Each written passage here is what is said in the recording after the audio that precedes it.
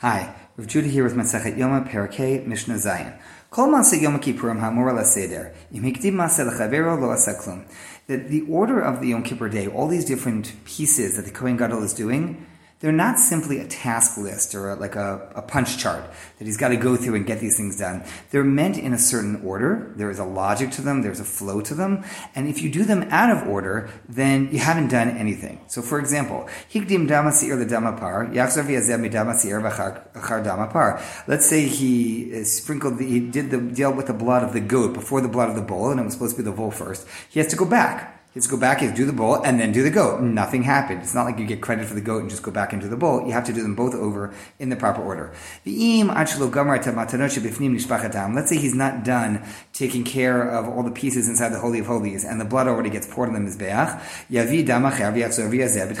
So you have to go get new blood, get a new animal, shecht it, the whole process, go back inside, do everything in its order.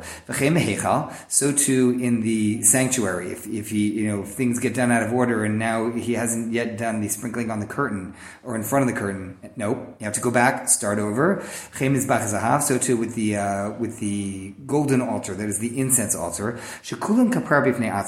Each one is a set that is its own kapara, its own atonement, it's its own part of the process. And until that part has been done in the proper order, following the piece that came before it, then you have to go back because you haven't actually done it correctly. Then we get to the opinion of Rabbi Elazar and Rav Shimon. Rabbi Elazar and Rav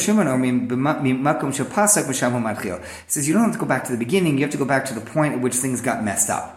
So if you got some of it right, great, then you go back to the point at which there was a mistake or a break, and then do from there.